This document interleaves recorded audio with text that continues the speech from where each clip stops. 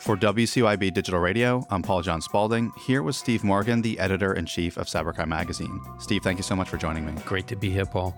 According to a November blog post from Microsoft, AI can be an integral part of the future of cybersecurity as well as cybercrime. Steve, tell us more about this blog post and share your thoughts about it.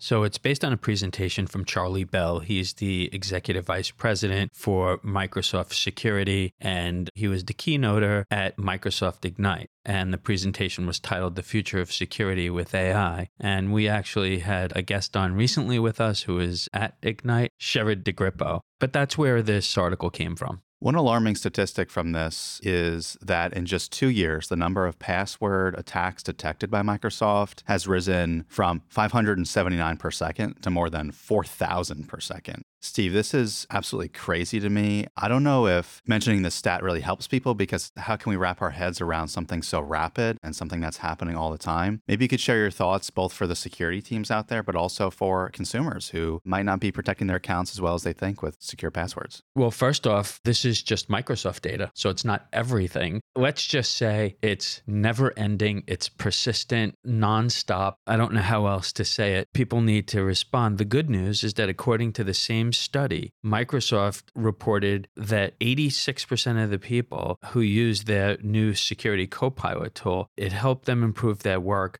83% were able to reduce the effort needed to complete the task. So the good news, Paul, is that there are tools and there are things that people could do. So yes, it's overwhelming, but as much as you see the latest and the greatest stats to cover this, you need to embrace the latest and greatest tools to combat it. I believe that was the genesis for Microsoft writing this blog post, was because of their new AI Copilot program, as you just mentioned. That's part of the reason for them bringing this up. So anyways, Steve, AI and security tools, it's something we're going to be talking about a lot, especially going into 2024 and beyond. Any other final thoughts you have to share?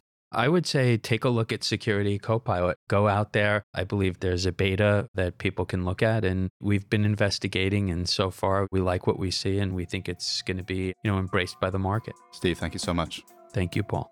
To follow all of our media, go to cybercrimemagazine.com.